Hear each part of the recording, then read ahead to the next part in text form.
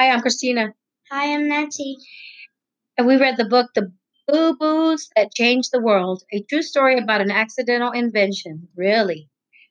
Barry Wittenstein, illustrated by Chris Asu. Nancy, tell me about this book that we read together. That there's a man and a wife, and they they got married, and then one day his wife kept on hurting herself by burning her hands with a hot pan, and cutting herself when she was cutting onions, and she'll grate her knuckles instead of the cheese.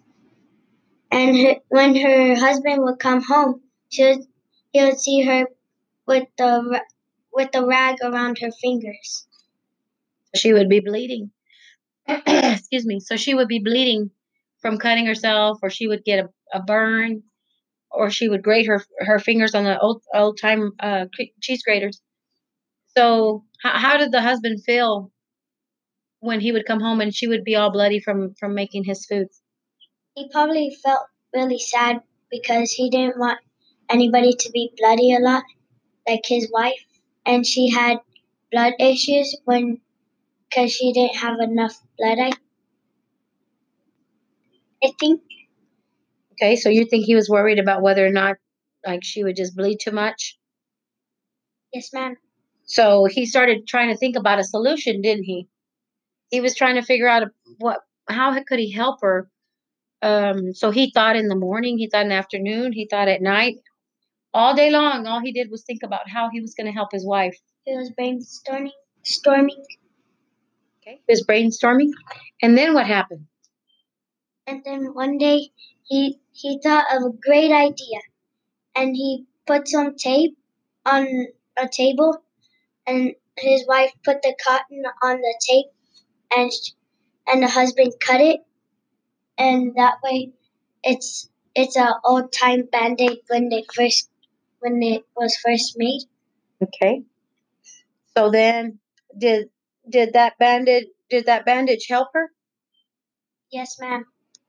Okay, but did it stop her from bleeding? Not a lot. Okay, what was the problem with that band-aid? That band-aid would stretch a lot, and it was too long to make it. In fact, in person with hands. So nowadays they make machines to make the band-aids instead. That way we don't if we need a band-aid we could just go to the store and buy some. Right. Okay, but before that, did they it was called, who did he take it to?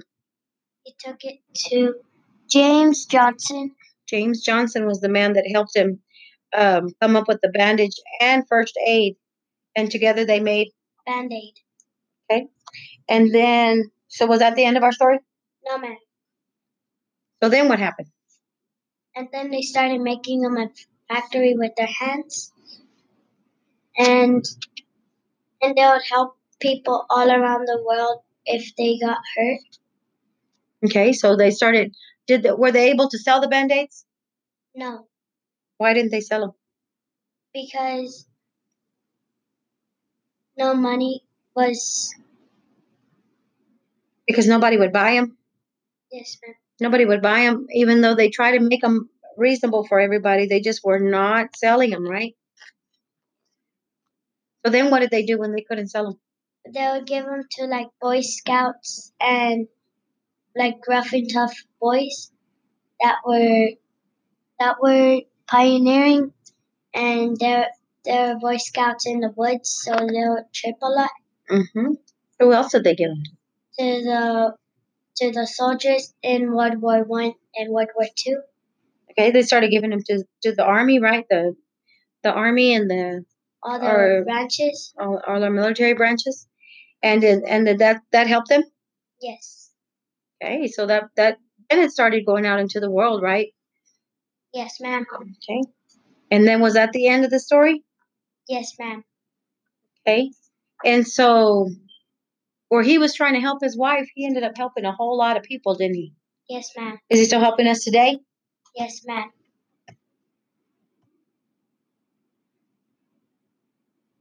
Okay. Okay, let's talk about what do you think they learned from that? What do you think he learned?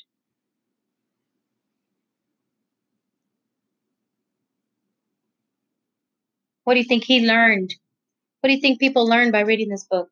That if that you don't just need something to cover up your hurtness. You just need something else, like somebody to talk to you or somebody to talk. And he never gave up, did he? No, man. He just kept going, right? Even when it didn't seem like it was working, he just kept going because it's something that he wanted to help somebody. Should you give up if you want to help somebody? No, ma'am. Should you keep going and try to find a way to get whatever it is that you're trying to help the person with? Do you think that if he would have given up, we would have had band-aids today? No, ma'am. Probably not, right? You always go above and beyond. That you do. So I'm back with Nancy. Nancy, did you like the book, The Boo Boos That Changed the World? Yes, ma'am. I liked it very much because it's a true story, and I love true stories that actually happened. Okay. I really like the pictures because the pictures